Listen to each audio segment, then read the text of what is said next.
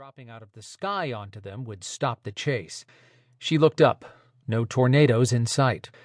10 years of fighting with only human ability had motivated her to be deadly with any weapon at hand. She was, which meant she'd become too confident. So much so that she'd made the stupid mistake of gaining possessions she didn't want to lose. A dog, a place she considered home, and neighbors who treated her like a friend. She had no business wanting a life with humans. A being like her didn't deserve to share their world. If she couldn't even keep her own neighborhood safe, then she shouldn't be anywhere she put innocent people at risk. Overconfidence in her skills and a weak moment of loneliness had led to this day. The game of cat and mouse was now well outside of the city, but she knew this area. She'd hiked here before. She hoped that advantage would weigh in her favor. Probably not. Her kickboxing instructor, Wiley, would admonish her never to go into a fight expecting to lose. She'd think on that if she didn't hyperventilate first. Of course, Wiley thought she'd be using all those ninja fighting moves on humans. Her bare-bones Jeep Wrangler bounced along the rutted road, blowing up a dust cloud behind her. Her headlights stared into a void of black. Time to look for the place to make her stand.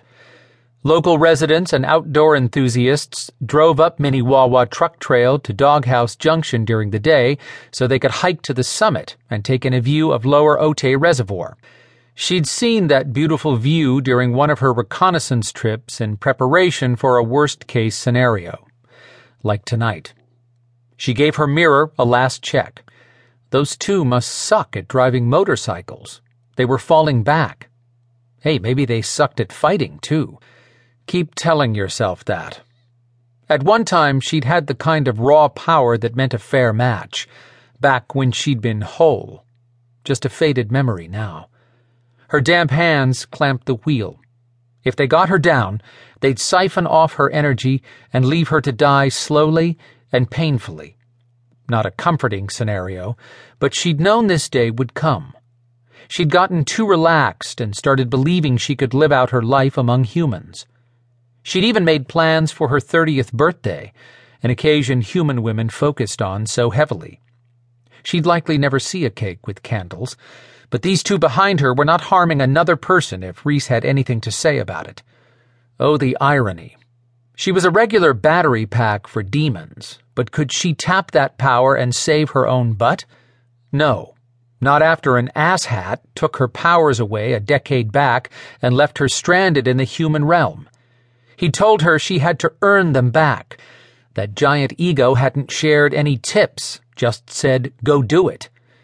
She'd done everything she could for the first 2 years in hopes he was noticing. Since then, she'd given up waiting for him to summon her. Years of waiting and not a peep. Just another male who had screwed her along the way. The first one. She slapped the steering wheel and yelled, "Screw all of you men!"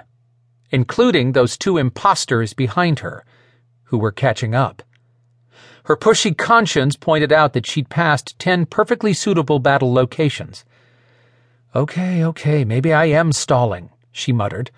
She hoped her conscience didn't follow her into the afterlife. Damn thing had gotten her into more trouble than it was worth.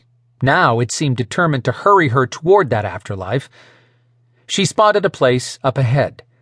Digging for some backbone, she got her speed just right, then let off on the accelerator, pulled the handbrake, and wrenched the steering wheel, going into the steps for a controlled spin. Time slowed as her headlights swept around to face the two motorcycles tearing up the road. She heard every loud heartbeat pumping blood and adrenaline through her. For those few seconds when she was living in a moment all her own, she watched the world turn with her. All too quickly, time sucked back to high speed. Damn good spin, if she did say so herself. The stunt pro who taught her would have given her a high five. She pulled out of it, slammed hard on her brakes, and killed the engine, along with the lights. Yanking on night vision goggles, she grabbed her gear and slipped into the dust cloud still swirling. The high-pitched sound of sport bikes wound down as the demons pulled up 50 feet away and parked. In the next second, the bikes were quiet and their lights switched off. They would have overtaken a